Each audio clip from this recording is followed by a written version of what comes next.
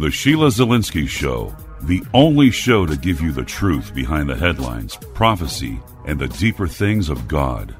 Now, here is your host, Sheila Zielinski. Hey everyone, and welcome to the Sheila Zielinski Show for this September 7th, 2016 edition.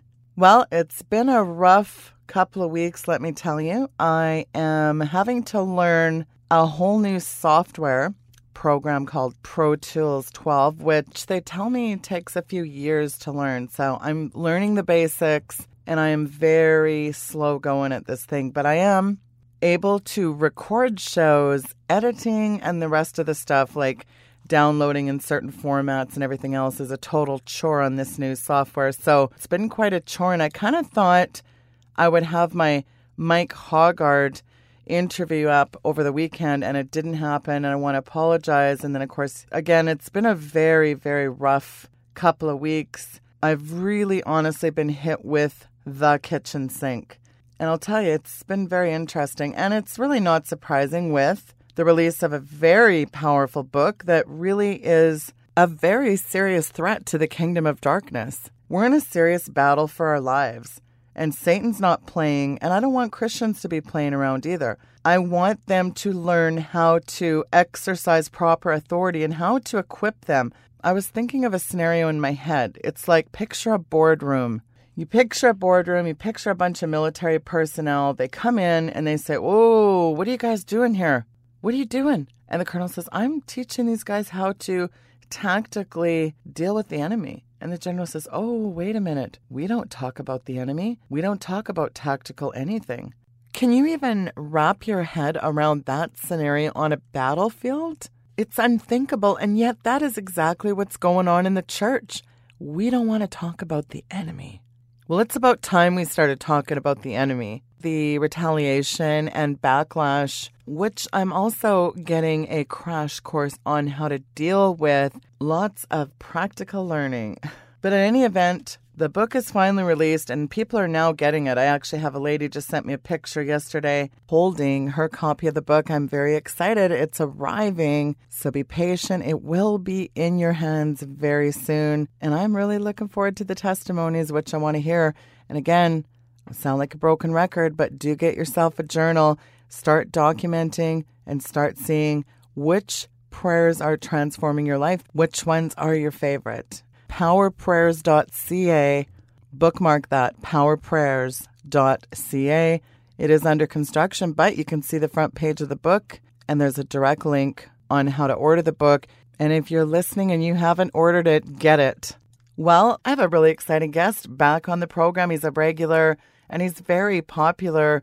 Of course, you can find him at Watchman Broadcast, Pastor Mike Online. He's got a great show. It is Pastor Mike Hoggard. Pastor Mike, welcome back to the program. It's always a pleasure.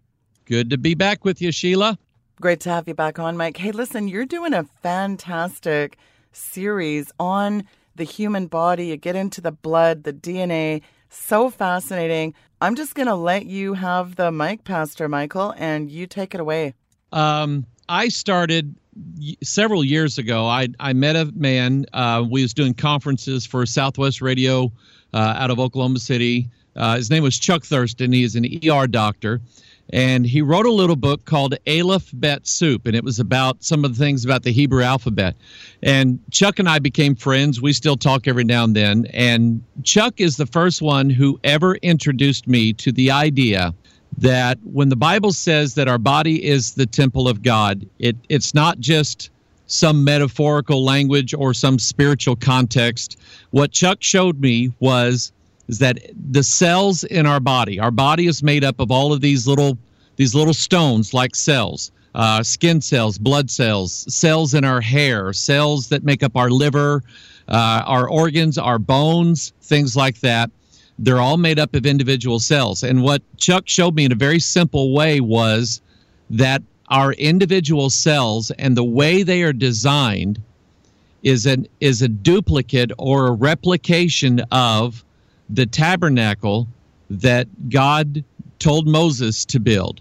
The cell membrane is the curtain that makes the courtyard.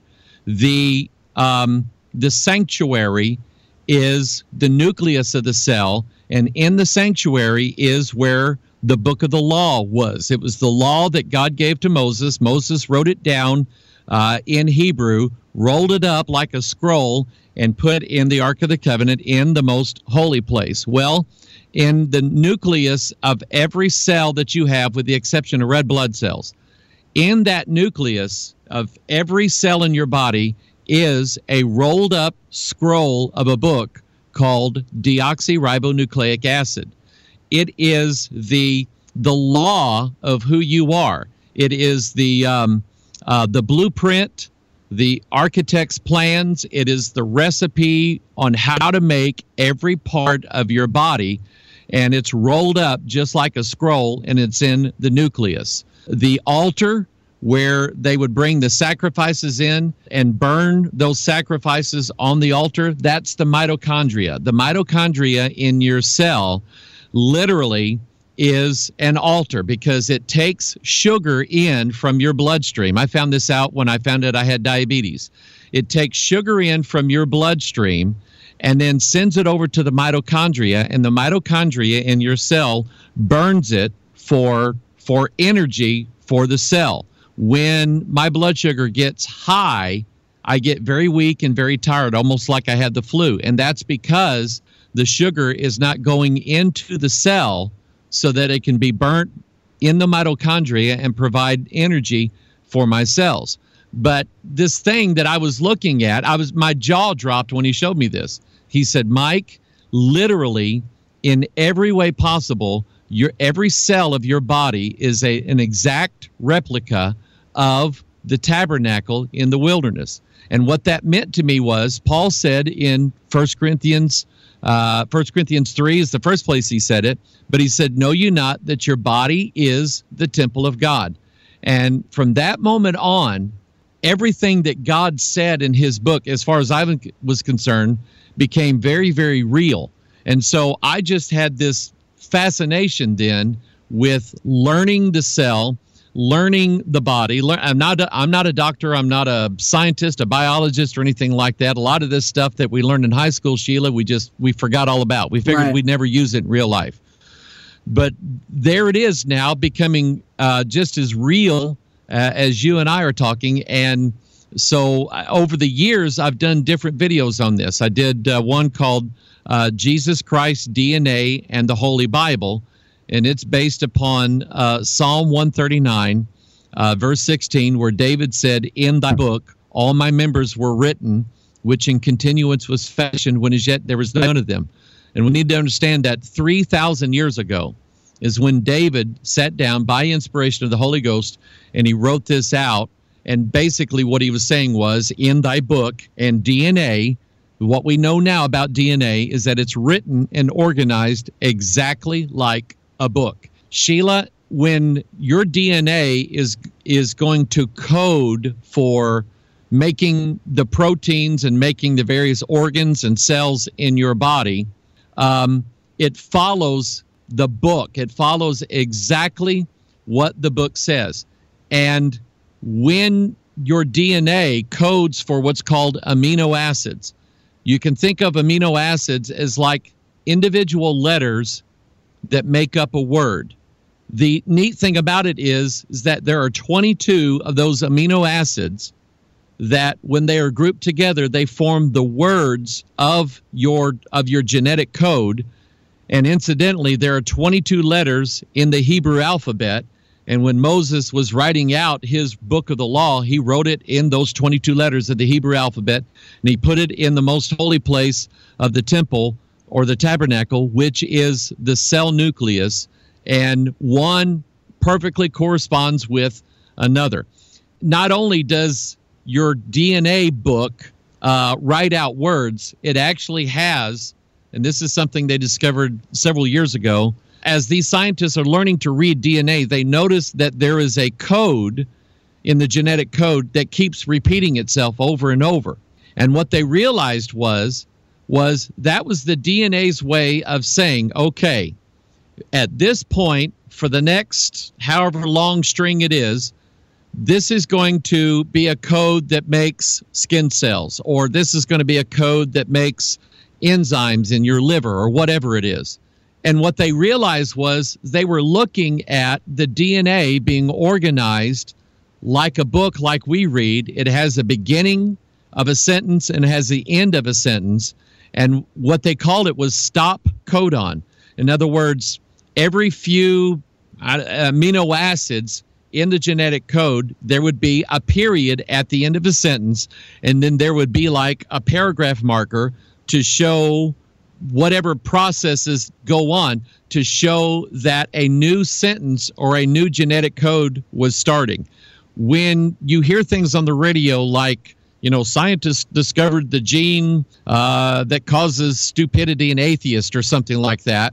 The genetic scientist, and I'm sure there's got to be something in somebody's genetic code that makes them be an atheist. They just can't figure God out. But anyway, the reason why they're able to do that is because they found out that our genetic code was not just some random scattering of the building blocks of the human body. It's that it's actually organized just like a publisher would print out a book. It's actually organized in that very fashion with the beginning of a paragraph, the end of a sentence, the beginning of a new sentence, and so on. And that's how they're able to read DNA. It's because it is literally a book. And if it's a book, then God is the one who wrote that book. And so 3,000 years ago, here's David, the king of Israel. He's just a shepherd boy as far as that matters.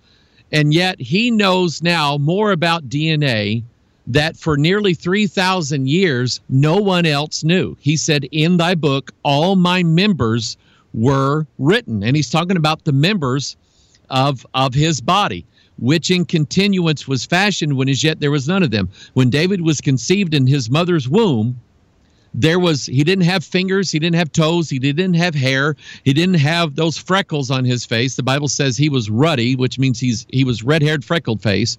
He didn't have any of that stuff, but it was already written down in his book that God wrote for him that later on in life he was going to develop these things. And here's what occurred to me was not only is DNA a book, it is a book of prophecy. Because when the genetic code is written inside of a woman's womb, the things that code represents have not occurred yet, but they are going to occur. And that matches what we know about our Bible, is that our Bible is a sure word of prophecy. And there are things in this Bible that have not happened yet. But we know for a fact that they are, because both our Bibles and our DNA is a book of prophecy. It foretells and encodes things that is going to happen.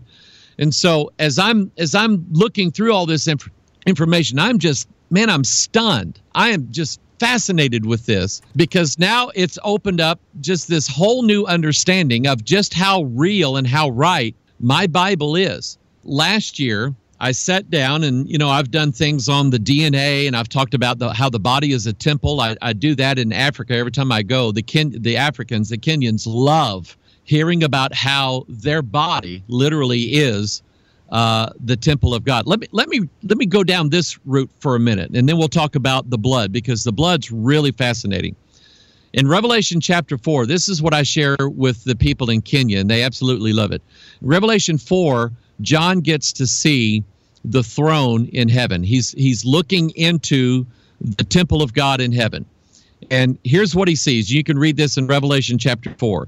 He sees these four living creatures, and above these four living creatures is Ezekiel calls it a firmament. It's like a platform, and he calls it like a sea of glass, clear as crystal.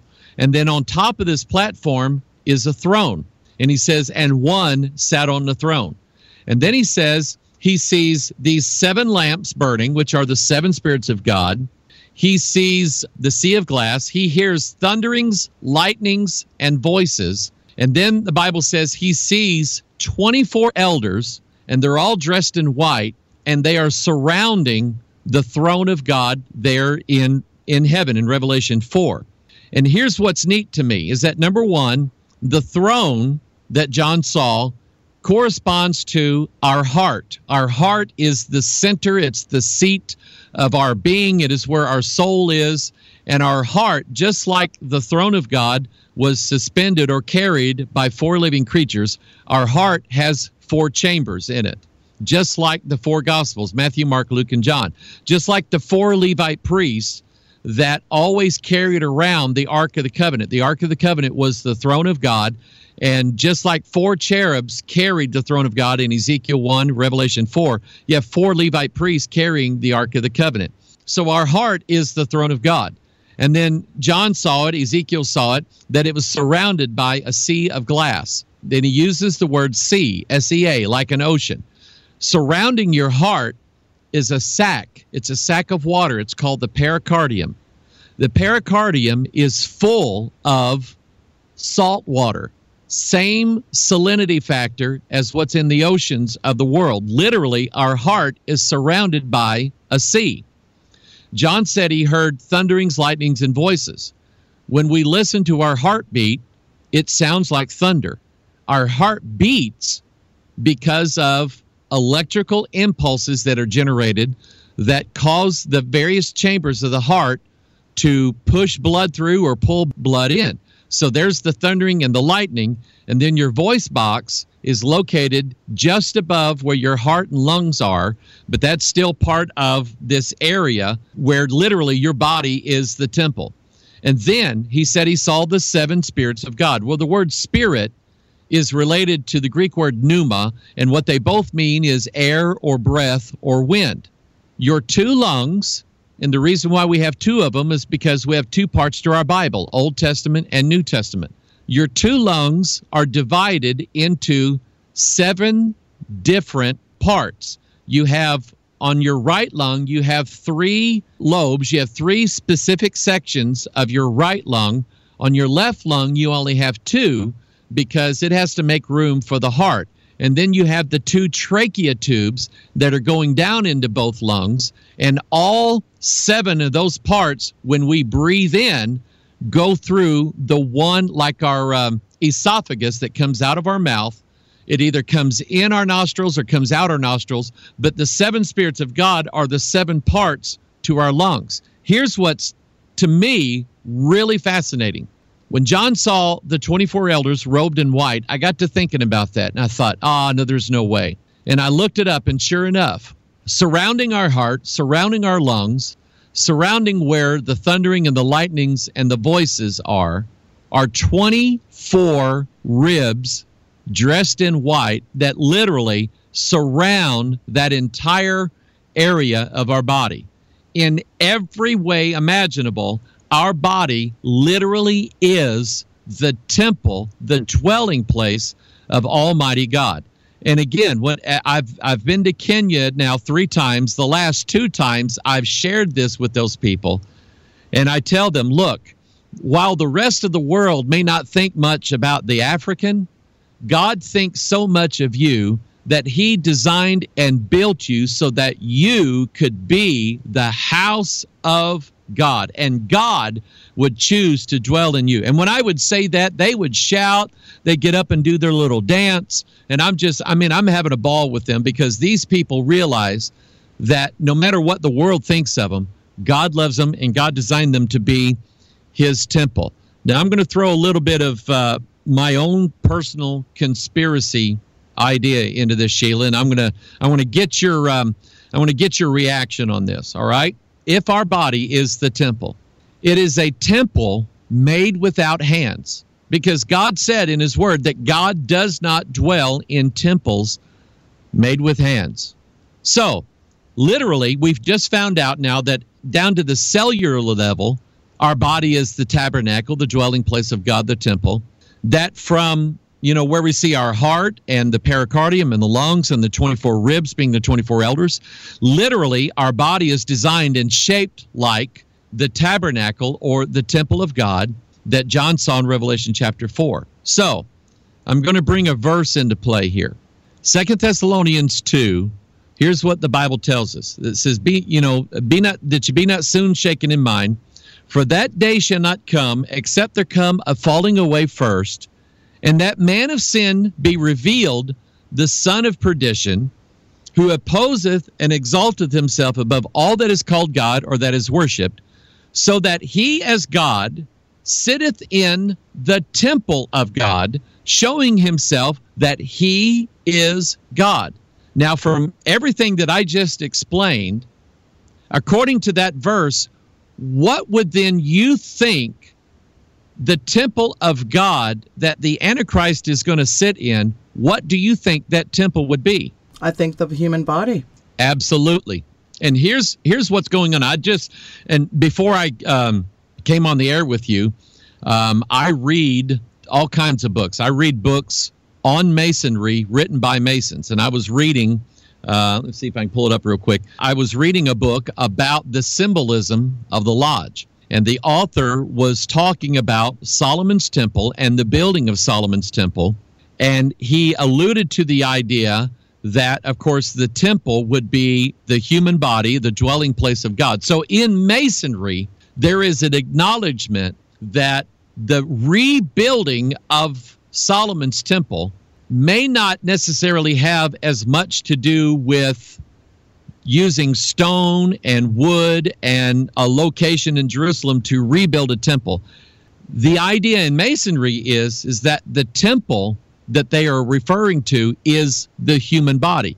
If you go to the House of the Lodge Temple in Washington, D.C., and I've been there, and they take you, I didn't think I'd ever get in. They take you on a tour and they show you just about every part of the building. And I'm just taking all this in because I'm understanding some of the symbolism behind it. But in the House of the Lodge Temple, they have a sign over the door that says, Masonry builds its temples in the hearts of men. Wow. Yeah. In other words, they're telling you the temple that Masons are going to rebuild has nothing to do with stone and wood. It has everything to do with human beings. Now, I'm going to give you something else to go along with this. Our DNA, which is the book that God wrote, is packaged into 46 packages called chromosomes. Every animal has a different number of chromosomes, but humans have exactly 46. In the tabernacle that Moses built, God was specific about the instructions. He said, Moses, put 20 boards down the north side, 20 boards down the south side, and 6 across the back. That's 46 total. And what that is, those boards were the sanctuary where the most holy place was, where the book of the law was. So you have a perfect example of the 46 chromosomes where the DNA is stored. You have the 46 boards that made the tabernacle where the book of the law is stored. Solomon's temple, when he built it, he put 2 pillars in the front of it, one called Jachin, one called Boaz. When you go read the dimensions in the Bible of these 2 pillars, they're both 23 cubits tall apiece, 46 total. Masonry teaches that there's something special about the 2 pillars of Jachin and Boaz. There's something hidden inside those pillars, something that one of these days is going to come out. When Jesus was having the conversation with the scribes and Pharisees, and they were talking about the temple, Jesus said, destroy this temple, and in 3 days I will rebuild it. And of course, they went nuts over this, and they said, 46 years was this temple in making. That exact number, 46. 46 in Solomon's temple with the pillars, 46 as far as the boards that make the sanctuary, 46 years that it took them to make that temple in Jesus' day. And oh, by the way, 1 Corinthians, where it tells us that your body is the temple of God, that's the 46th book of the Bible, starting from Genesis. And so here's the thing. You go to the House of the Temple Lodge in Washington, D.C., and I always count stuff. Okay, that's just me. I always see what the number is. Inside the temple, they have 2 winding staircases. This is part of Freemasonic ideology. They always talk about the winding staircase, and they always talk about it as a representation of the elevation of man. As the tour guide was taking us up, there's 2 of them. There's 2 winding staircases that take you into the main lodge room. That's the one that Dan Brown was writing about in The Lost Symbol. As I'm going up the steps, Sheila, I'm counting silently to myself. And I go up this set of steps, and when I get to the top one, I say 23. I just walked up 23 steps, and there's 2 of them, so that means there's 46 steps exactly that take you from the lower part of the lodge up into the great big lodge room where they have a throne there that's exactly 33 feet tall. Think of the Antichrist. And on the outside of the Masonic Lodge in Washington, D.C., it's built in a peculiar way. It has the structure of a Greek temple, and then on top of that is a step pyramid. And what Manly Hall says, what Albert Pike says, is that it's a representation of the joining together of heaven and earth. But here's the interesting thing. On that Greek temple part, there's these columns. There's exactly 33 of them. On the step pyramid part, there's 13 of those steps. 33 plus 13 equals 46, exactly. So when Masonry tells you that they are all about rebuilding the temple, what they're referring to is rebuilding the human body in such a way so that it is ready for the man of sin, the son of perdition, to dwell in it. And think about it.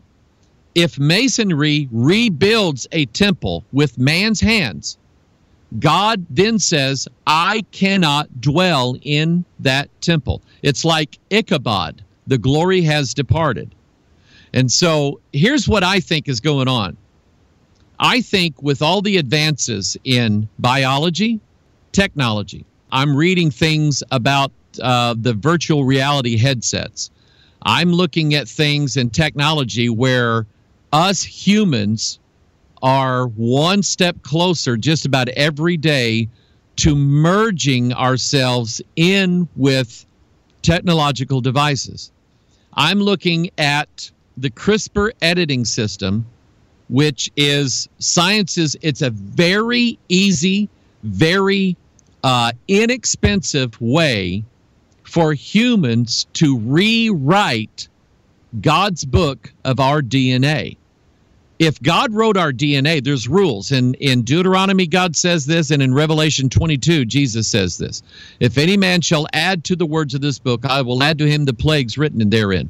If any man shall take away of the words of this book, I will take his name out of the book of life. And so we know that that's true according to the Bible, but it's also true when it comes to our DNA. God wrote our DNA, and the instructions to man is don't change it. Don't take something out and don't put something in. The CRISPR editing system is precisely that.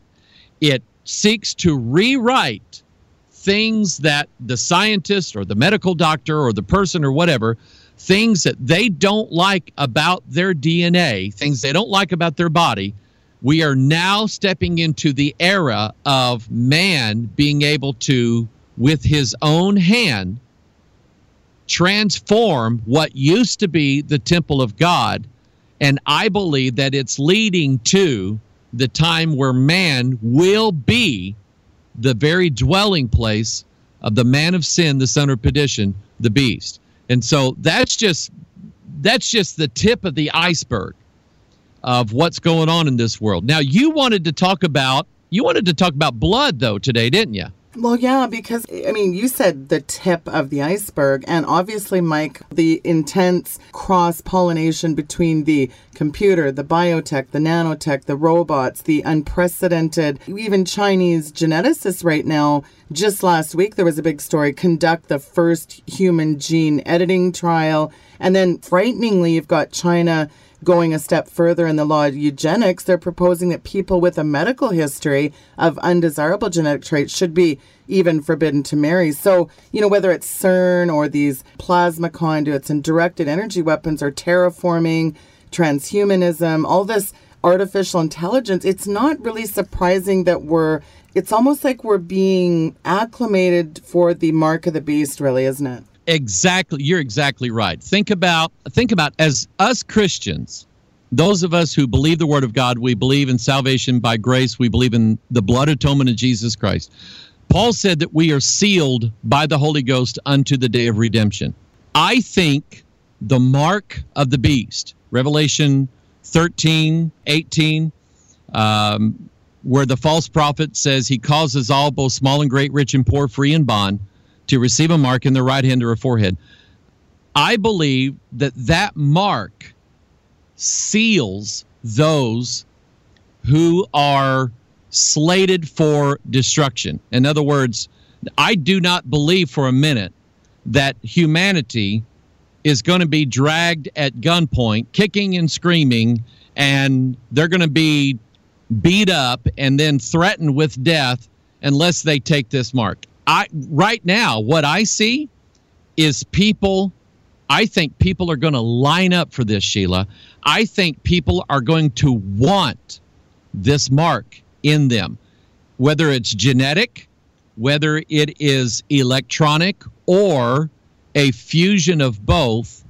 I think mankind is going to say of this mark, this is what we want. It is going to be a mark of transformation. Just like one of these days, Christ is going to appear in the clouds. We're going to be caught up together with those that have died in Christ. And immediately we are going to be translated like Enoch was. We're going to be transformed and have this new body. If you flip that upside down and look at what's going on in this world, mankind now is on the verge of being able to fundamentally transform humanity as we know it. It will happen, I believe, on the cellular level. It will happen. I think it will be a transformation of man's cells, man's heart, man's soul, man's blood. And there's some interesting things about blood that I found out. And when I taught this, I used the illustration of like the blood being a picture of Christ's atonement and how God deals with things. Let me explain a little bit about blood. There's four parts of blood that I cover: plasma, red blood cells, white blood cells, and platelets. Plasma is it makes up about 55% of our blood volume, but it's about 95% water. And so if you've ever looked at a picture of the arterial system of mankind, you have these major blood veins, these blood vessels, and they branch off into these smaller ones, which in turn branch off even to these even smaller ones. I live not too far. I'm sitting right next to the Mississippi River. It's the major river that runs north to south in America, and everything from the Rocky Mountains to the Appalachian Mountains ends up flowing into the Mississippi River. My dad was a riverman, so I'm somewhat familiar with this. If you were to look at an overhead picture of a river system and then look at a picture of the human vascular system, your jaw would drop. Literally, in our body is a river system that most of what's in our blood veins is plasma, which most of that is water. So we literally have a river system flowing inside of our body. Let me give you a Psalm 46. There is a river, the streams wherever shall make glad the city of God. Psalm 65:9, thou visitest the earth and waterest it. Remember where we came from. We came from the earth. Does God water us? Yes, he does so by way of the river system that we have, which is our vascular system. Even Psalm 78 mentioned that God turned their rivers into blood. And so the plasma system that we have is a river of water that is flowing through this, and it waters every part of our cells need hydration. So when we drink water, we drink fluids, that then goes into our vascular system, and it becomes part of the river system that feeds our entire body. I want to talk about red blood cells for a minute, because that to me is fascinating. Let me give it like this. In the Bible, there's always this connection between blood and wine. Even God calls grape juice the blood of grapes. When Jesus had that cup there, and it was full of the fruit of the vine, grape juice, wine. He said, take, eat. This is my blood of the New Testament. Drink ye all of it in remembrance of me. Here's something a little fascinating I found out, is that grapes come in two colors, red and white. The two main types of cells that make up our blood are red and white blood cells. Just like grapes come, just like wine is, we have that same thing going. Red blood cells, if you find a picture on the internet of what these things look like, they look like cups. They look like little bowls.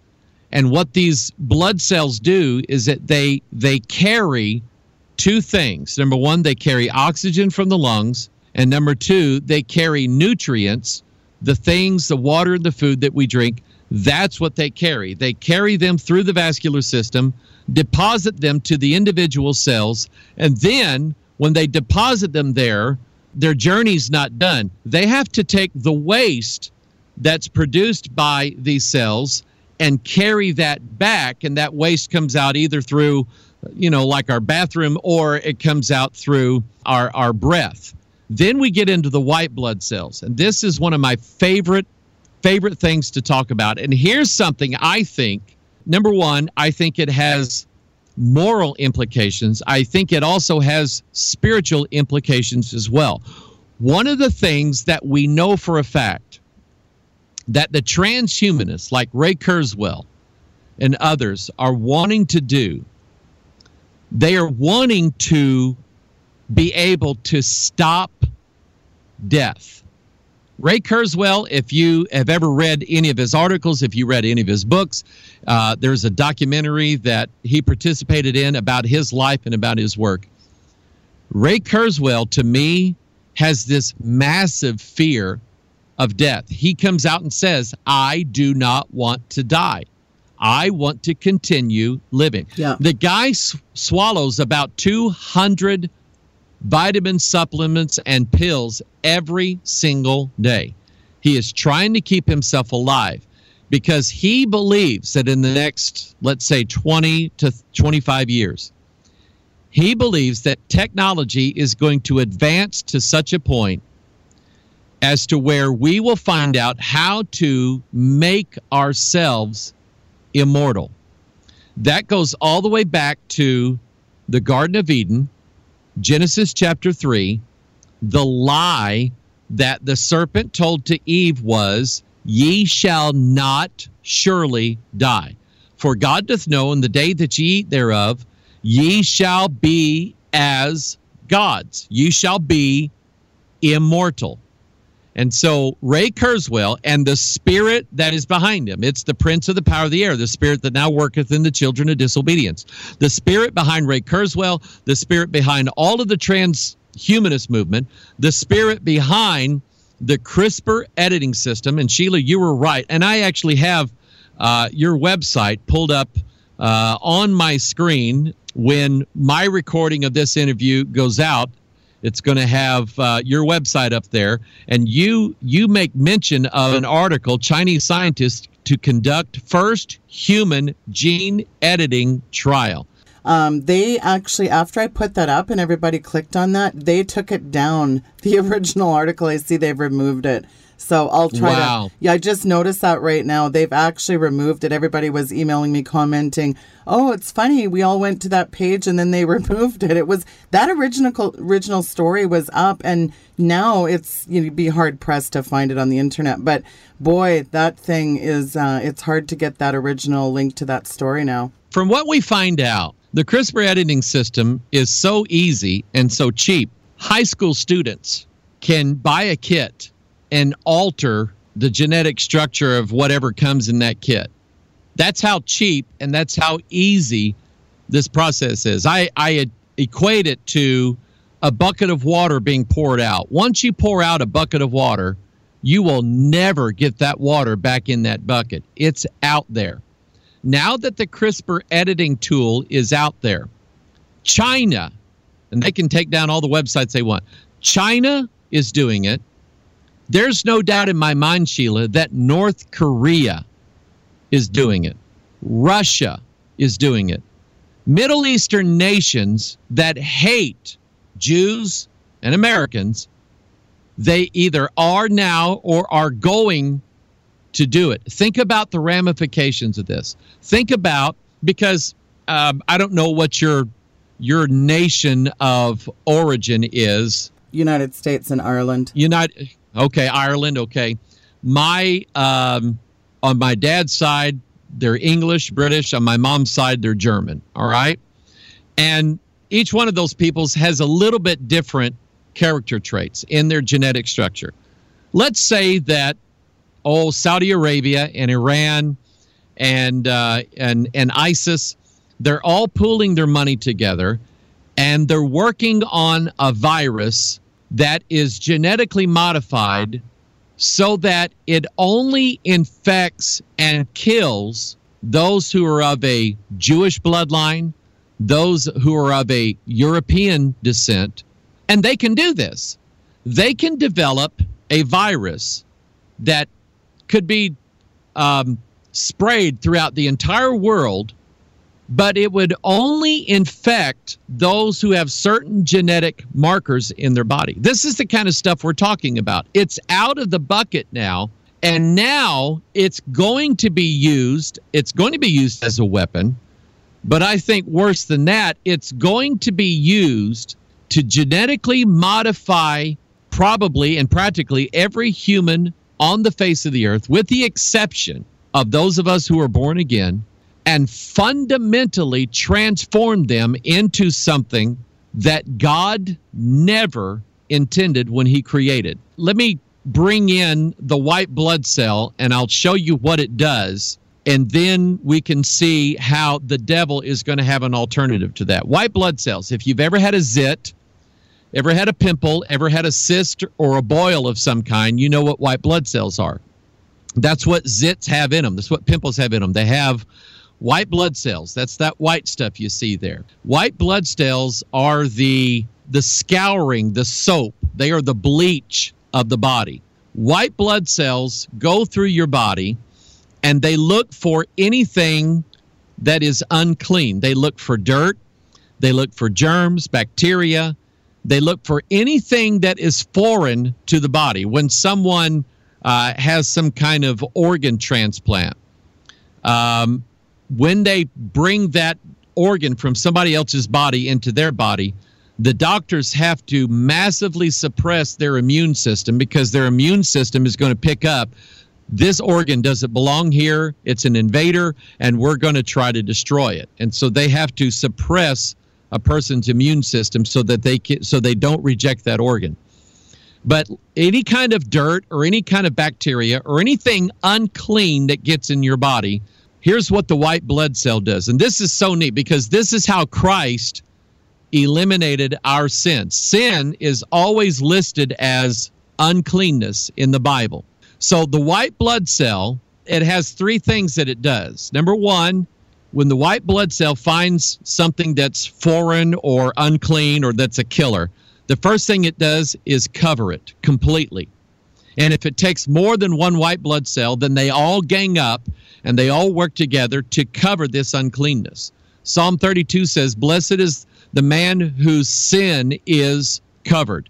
And so just like Christ's blood covers all of our sins, the white blood cell covers any kind of uncleanness. Once it's covered, then the white blood cell takes let's say the bacteria, and it starts breaking it up into little bitty tiny pieces. It essentially kills it, and not only kills it, but it breaks it completely apart.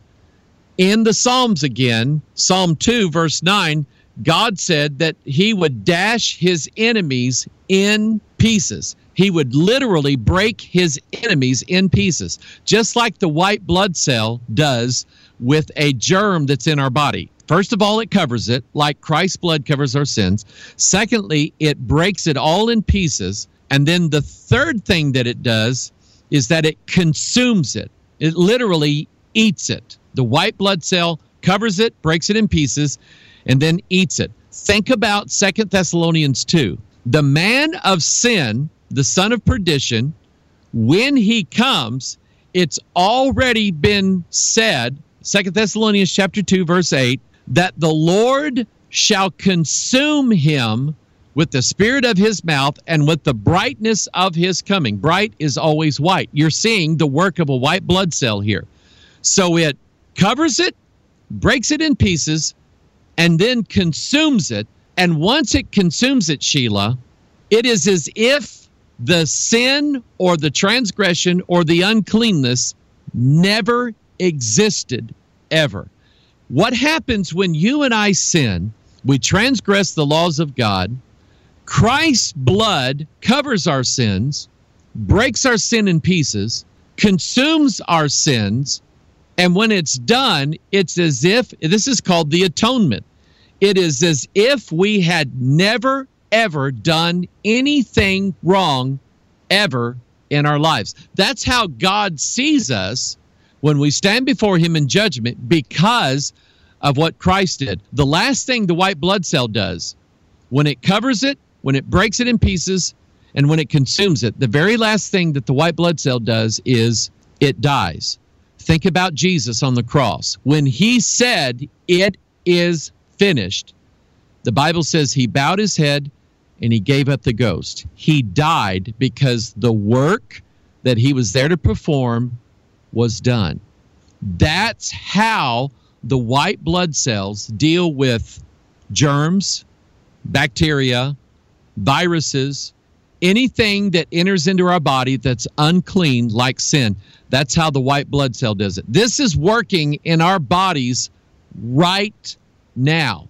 Now, since that's such a perfect, beautiful model of Jesus Christ and how Jesus works, you and I, every day that we live, we are being saved from death because of the work of the white blood cells in our body.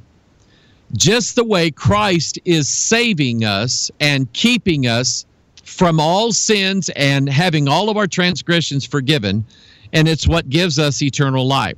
Again, we know the scientists are working on ways, and there's multiple ways of doing this.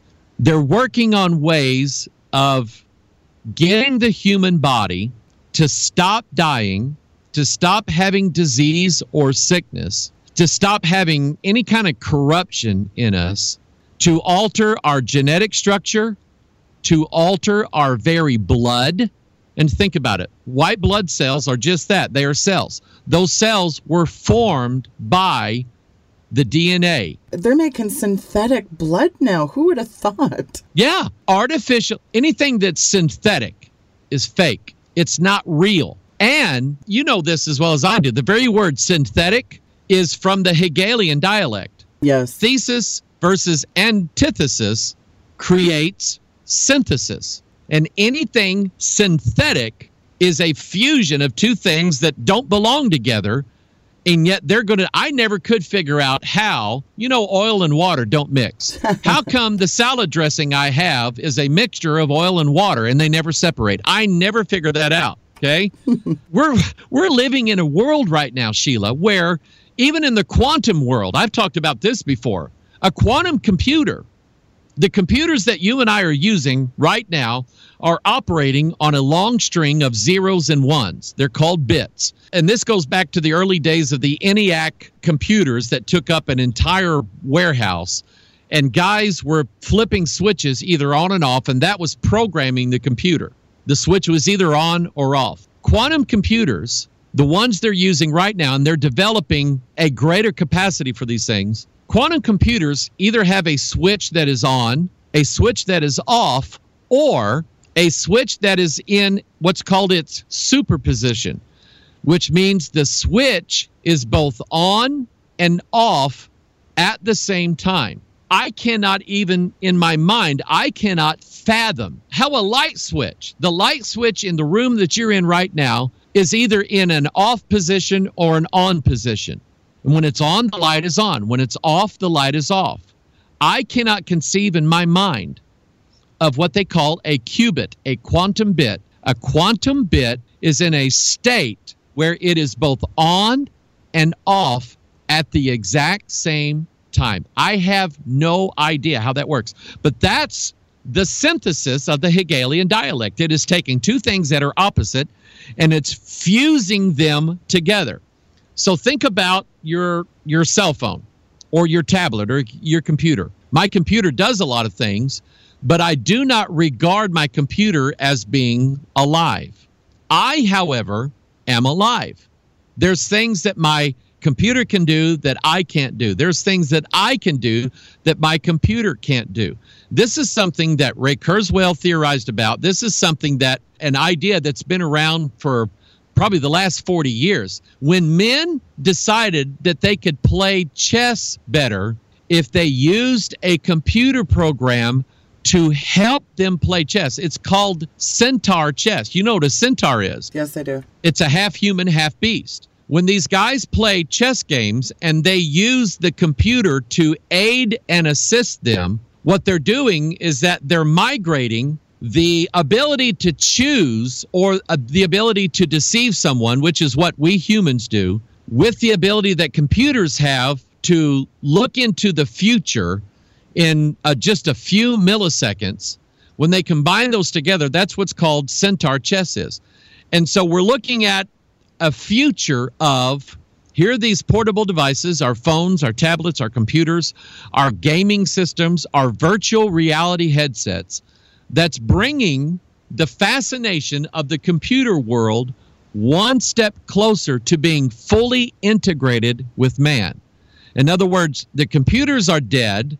We are alive.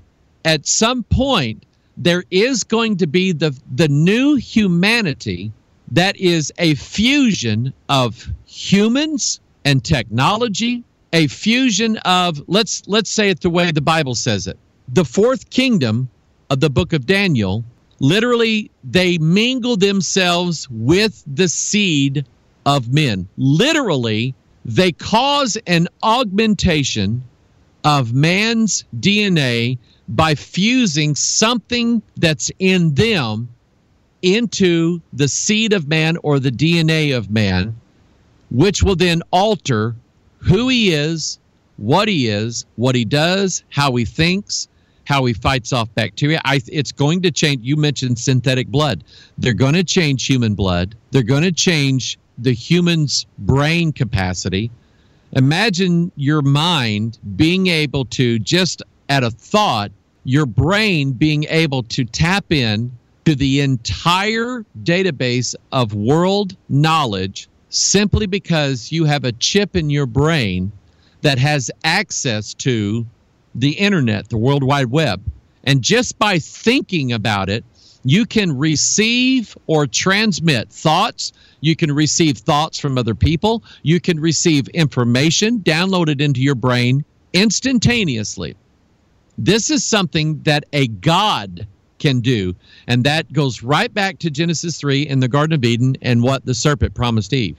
Well, and don't you find it fascinating, Mike, that, I mean, let's face it, Satan's always had a fascination with our DNA, our genes, our blood. It's not surprising all these attempts to corrupt what God made. The genetic tinkering that's gone on and this whole crew of characters that have had to try to breed the perfect human fetuses, the eugenics movement, which originated, of course, as we know, in the 19th century England, aimed at improving, think about this, the hereditary qualities of the population by keeping the birth rate of the unfit in check. And of course, we know how that seeped into the Nazi grotesque abuse of this false science. But this is the fascinating part of this, is Jesus didn't redeem us by dying as a sinner, but he offered himself as a perfect sacrifice before God. Perfect man, perfect blood, which satisfied the demand for the broken law. He didn't take upon himself our sin, but rather the penalty for our sin. Isn't that fascinating? Well, it sure is. And think of this, okay? God wrote man's DNA. God wrote the 66 books of the Bible that we have. By the way, I'm going to throw something in here. You're going to like this, okay? Christ is figured as the head, and we are depicted as the body. How does the head communicate with the body? The head communicates with the body. The brain is connected to the spinal cord. The spinal cord extends all the way down through your backbone, your spine, your vertebra. And on each side of every vertebra that you have, there's two nerve bundles. One comes out to the left and one comes out to the right. And so the brain then transmits information through the spinal cord to, let's say I'm going to move my left hand, then it sends a signal to to the left side of my body. If I'm going to move my right hand, it sends a signal to the right side of my body. And how my brain communicates with my body is down through the spinal cord and through those nerve packages that come out on both sides. Here's the neat thing, Sheila. You have 33 bones in your vertebra system, 33 bones. So what that means is the spinal cord has 33 places where it sends out nerve bundles to either the left side or the right side of your body. So every vertebra that you have has 2 of those nerve bundles that come out either to the left or the right. That's 66. That's the number of books that are in the Bible. That's how God, the head, communicates with us, is through the 66 books that are in the Bible. I love stuff like this. Okay? God created man, pretty cool. Now the devil wants to destroy that. Bingo. And what's been happening is people are saying, oh, that's terrible. They want to change man's DNA. We don't want that. God wrote a book called the Bible. And you said it earlier. Satan wants to destroy God's creation. He wants to destroy God's word. Already in churches all over the place, and this is why we have so many bad things going on in churches in America, is that they have already been taking verses out of the Bible. Yeah. 1 John 5:7, Acts chapter 8, verse 37. The teaching that Jesus did about this kind goeth not out but by prayer and fasting, you'll find those verses in a King James. You won't find them in the new translations. They took them out. The scholars didn't like certain things that were in the manuscripts, and so they took them out. DNA editing originated in the churches first. Now the scientists know how to do it. And there's one more thing I want to give you. God created man in his image, in God's image. Man is going to create a God in man's image. Yes. Now think about it. Man has a wicked heart. Man is an adulterous, lying, deceiving, stealing, murdering soul. That's who man is. So man right now is in the process of creating artificial intelligence, robotics that already can do things that men cannot do. What man is doing, he is creating a God in the image of man. When they make these robots, they make them to look like people. As man is creating a God in the image of man, man may not be aware of it, but what he is injecting into this artificial intelligent machine, the ability to lie, the ability to steal, the ability to kill without a conscience. We already have computers. Pentagon developed a computer, an artificial intelligence system, and taught it how to deliberately lie to a human. When we create this God that's going to be stronger than us, faster than us, more powerful than us, smarter than us, when we create it in our image, it is going to have all of the wickedness that man has in him, and that wickedness is going to rule over mankind. I think that wickedness is that wicked that was spoken about in 2 Thessalonians 2, the man of sin, the son of perdition. Wow, isn't that interesting?